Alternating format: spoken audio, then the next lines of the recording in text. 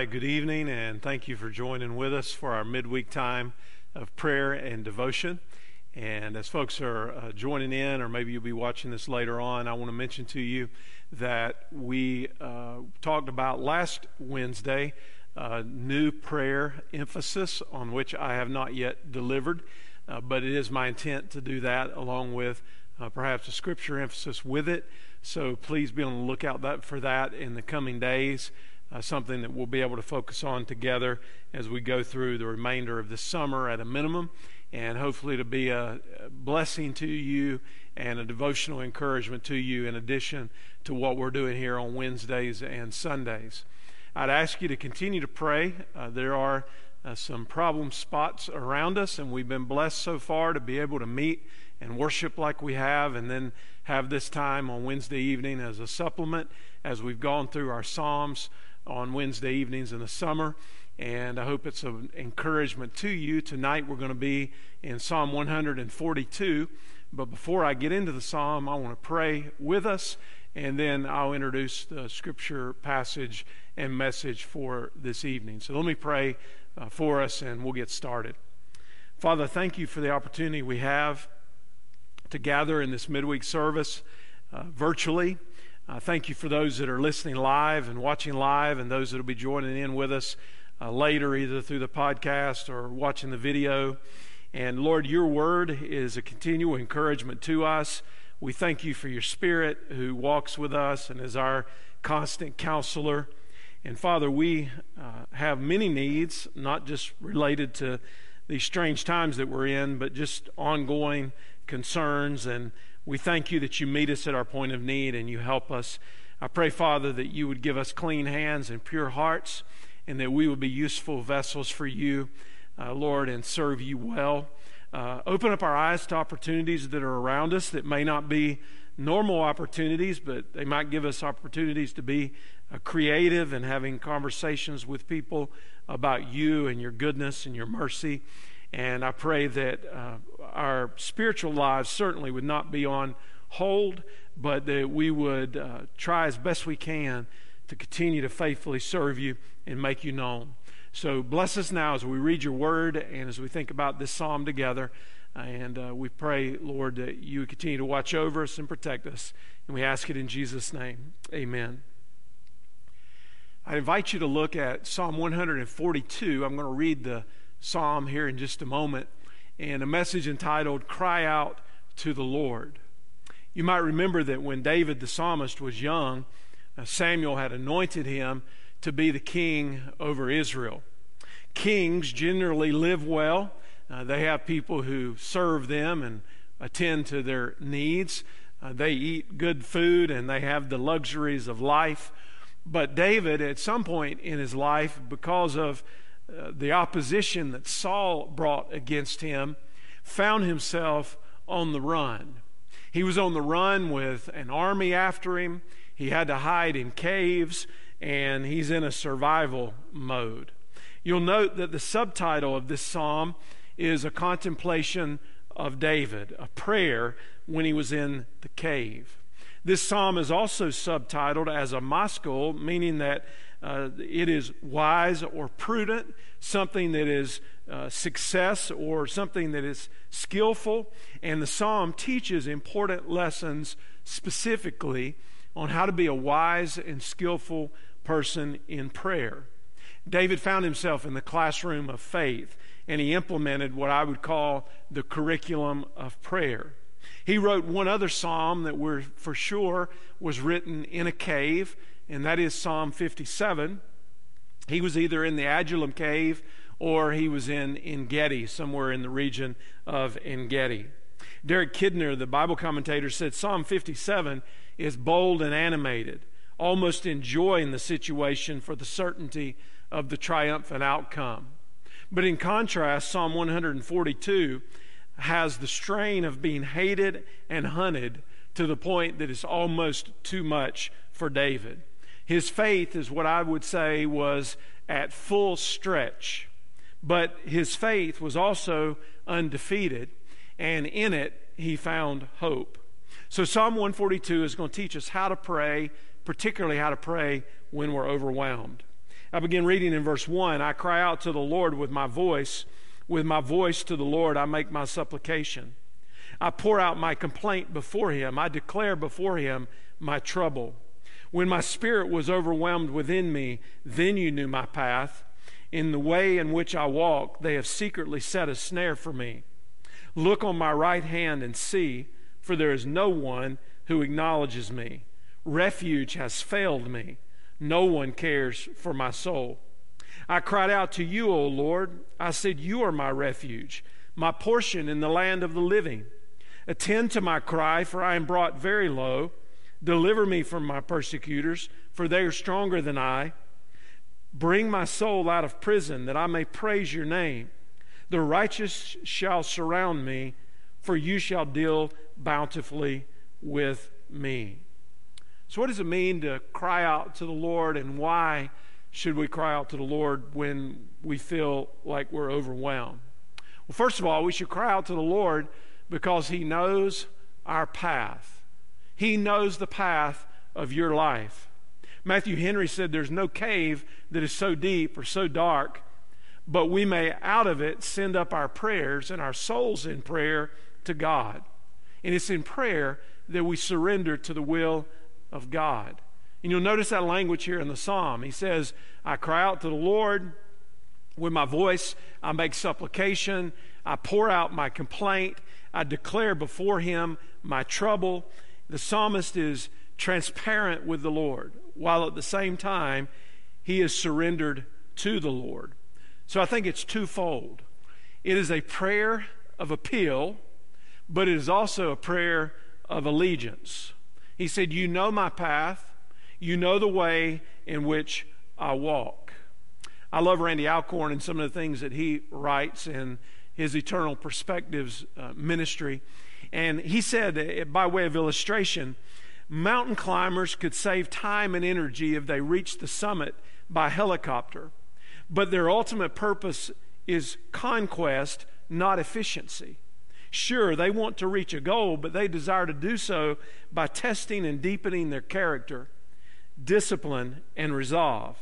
And in our spiritual lives and in our professional lives even, we improve by handling failure and learning from it, by enduring pressure and overcoming it, by dealing with being overwhelmed and yet pushing through.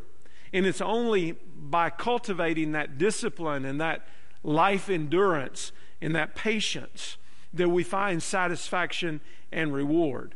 And all of those characteristics are ultimately formed through some type of suffering or some type of difficulty. So it's in prayer that we recognize the sufficiency of God. David knew that he was overwhelmed. There was no way of escape. His enemies felt strong. He felt like he was in prison. And self-sufficiency would have led him to trouble. It would have caused him to be independent of God and ultimately been defeated. But when we recognize our need, what it does is it makes us dependent on God. That's why Paul said in Ephesians 6 and verse 18, praying always with all prayer and supplication in the Spirit, being watchful to this end with all perseverance and supplication for the saints. So in prayer, we believe in faith that God will respond to our needs. So let's draw the parallel. God knew David's path. He knows your path. God ordained David's path. God ordains, in a sense, our paths as well. Prayer is how we consciously affirm our dependence on God, believing that He will respond to our needs. You see, God doesn't just start taking care of us somewhere randomly along the way in life. As we saw a few weeks ago in Psalm 139, God knows us even to the point of knowing us in our mother's womb before we even see the light of day. The prophet Jeremiah, in Jeremiah 1 and verse 5, the scripture says, before I formed you in the womb, I knew you, and before you were born, I sanctified you, and I ordained you as a prophet, a servant to the nations. F.B. Meyer said, then it is an infinite solace to look up into the face of the Father and be able to say, before I was born, or before I even took my first step on the path of life, you knew me. You knew everything that there was about me. You knew that it would not be too hard. You knew that your strength was sufficient for my day. And F.B. Meyer said it's in those emergency situations, it's in those overwhelming circumstances that we recognize that God truly knows the path that we're on. And then we should cry out to the Lord, secondly, because He cares for our souls. He cares for your soul. Now, the concern of David, if you'll read again in the Psalm, is he says there's no one who acknowledges me. Nobody cares for my soul. He looks to the right and he looks to the left. He sees there's no one who is regarding him. Now, I don't know exactly what he means there.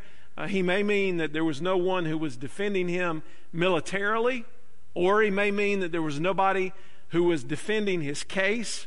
I don't think that he was necessarily alone physically. In 1 Samuel 22 and verse 1, it says, David escaped to the cave of Adullam, and when his brothers and all his father's household heard of it, they went down there to him. Everyone who was in distress, and everyone who was in debt, and everyone who was discontented gathered to him, and he became a captain over them, and there were about 400 with him. So I don't know, it might have been either before the ragtag group arrived to support him, but regardless, he's in this place where he feels like nobody cares about his soul. Nobody is there to defend him, certainly not from a human perspective. Now, this word soul is important because in the Old Testament, it's nephesh. In the New Testament, it's suke. The Hebrew word means a breathing creature, one in whom life is present. That means either physical or mental or spiritual. And the Greek word simply meant life. So think about your soul in this way. I think it's a practical way to think about it. Your soul is who you really are. It is the non-physical aspect of your being. Or to state it another way, your soul is the essence of who you are. It is the part of you that lasts eternally, even after the body experiences death, and we know we'll receive a resurrected body in a glorified state, but the soul is central to the personhood of a human being. So to state it another way, your body doesn't have a soul. Your soul has a body. That's an important distinction, in that it is the essence of who you are in this temporary tent that we have, is what embodies us while we're here on this earth. So the soul is referenced over and over again in the Bible. I only have time just to touch the surface here on how many times the soul is actually referenced in the Scripture. But over and again, people are referred to as souls in the Bible. Deuteronomy 4 and verse 9 says, "Give heed to yourself and keep your soul diligently." Psalm 19 and verse 7 says, "The law of the Lord is perfect, reviving the soul." Psalm 35 and verse 9 says, "Then my soul will rejoice in the Lord and delight in His salvation." Proverbs 13 and verse 19 says, "A longing fulfilled is sweet to the soul."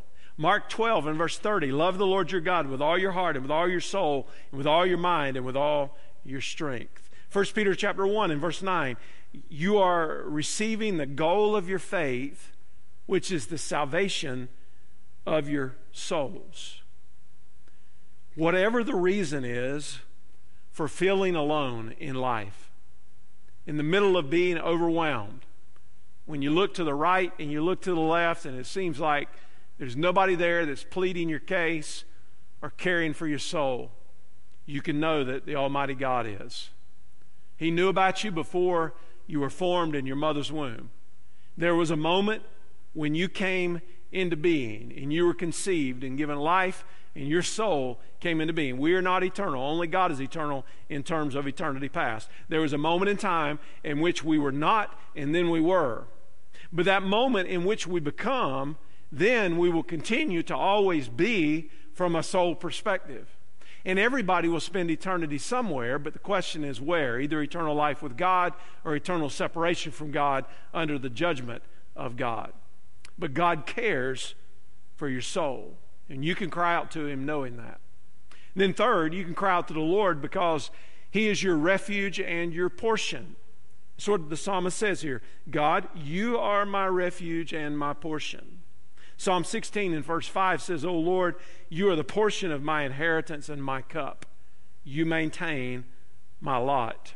Now, what's a refuge? Well, we use that term even today. We think about perhaps even our home as a place of refuge, or certain relationships that we have in life, people that are trusted, that care about us, that walk alongside us in life. They are a refuge of sorts. Maybe your family is a refuge for you. But a refuge essentially is a shelter or a place of protection from danger. It's a place of protection from trouble. God is our safe place when we need protection. You might want to make a note of this and go back and do a study sometime on your own. But there are 45 references to God as our refuge in the Psalms alone.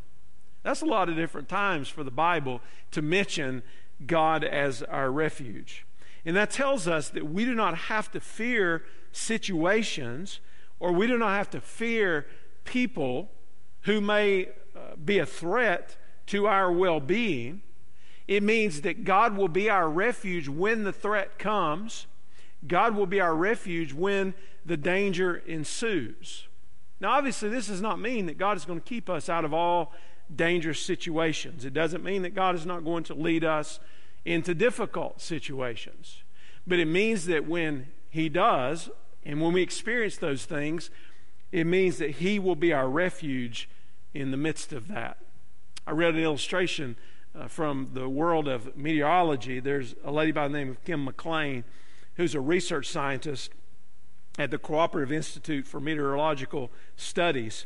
And she's traveled to a lot of hard-hit cities and towns to understand why people got killed in storms when they should have survived them as long as they could get to the right shelter. And she did an interview with a national news organization and was asked to explain why, when people are given warnings of storms coming, why do they fail to heed the warning? And here's what she said. She said, we give people days of alert that their general region may be threatened. But people are really savvy about this. They know that even if a region in general is at risk, that doesn't necessarily mean there'll be a tornado that will hit their house. So people wait until things get too close and they make these calls. And for tornadoes, they typically wait until they're under a warning, and then they're just a couple of minutes away. All they can do is really shelter in place. And she said what people are doing is they're confirming the threat. And she said they may do this on a continuous basis. They'll be watching, and maybe they'll go get their children, but they won't take shelter even though they know that the storm is imminent. Now, what does that tell us about God as our refuge? A lot of people are like that. They only run to God when they've already gotten themselves into such a mess that they can't extract themselves from it. They only go to God as their refuge when circumstances get desperate. And sometimes they've made such a mess out of their lives or out of their particular circumstance that it's hard to get out of it and to find the answers. So the pattern for us should be not just to go to God as our refuge when the tornado is a block down the street, spiritually speaking, but to know that there are many trials and tribulations and many troubles in this world.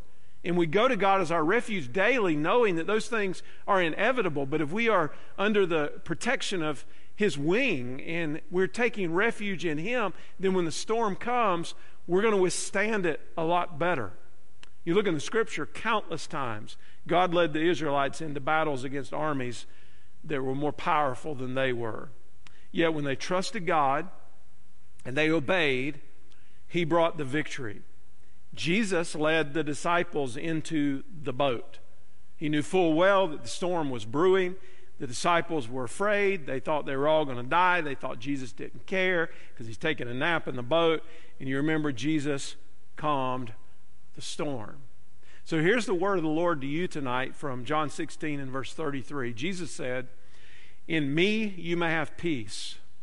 In this world you will have trouble, but take heart, for I have overcome the world. Jesus is the overcomer, and he will help us when we're overwhelmed to overcome if we'll go to him for our refuge.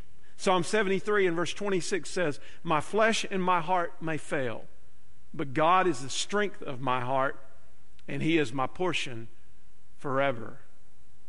Then you can cry out to the Lord next, because he will deliver you. He'll deliver you.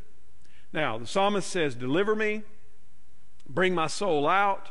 That word deliver means a rescue from bondage or danger. Deliverance in the Bible is the acts of God where he rescues his people from peril. Deliverance in the Old Testament focused on God's removal of his people out of trouble or out of danger. So God would remove his people from the hands of the enemies, the hand of the wicked. He would preserve them from famine and death and the grave, all that goes along with that. But here's what I want you to note in the Psalm when he begins to talk about these things. There is a clear shift in David's thinking and in his prayer from despair to a confident hope. There's a shift. You say, why does that shift take place? Well, he starts in the mire of his problem. He is transparent to God about how he's feeling about his problem.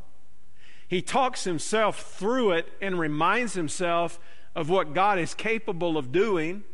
And when he does that, it's like the light comes on and he moves from despair to a confident hope. We are weak, but God is strong. He delivers us from sin. It's through the cross, it's through the suffering of the Lord Jesus Christ that we are delivered from our sin, through the power of his resurrection. He rescues us in the trials of life. He gives us the power to overcome the influence of the evil world that we live in. And all of this only comes through Jesus. But there is an ultimate deliverance that is coming. We talked this past Sunday about the healing miracle of Jesus with the woman who had had the issue of blood for 12 years, and also the raising of the ruler of the synagogue's daughter from the dead. And one of the points that I made in the sermon is that Jairus' daughter went on at some point to die again. The woman who was sick and healed dramatically and then put her faith in Jesus, she got sick again at some point, presumably, and died. Neither one of them were immortal.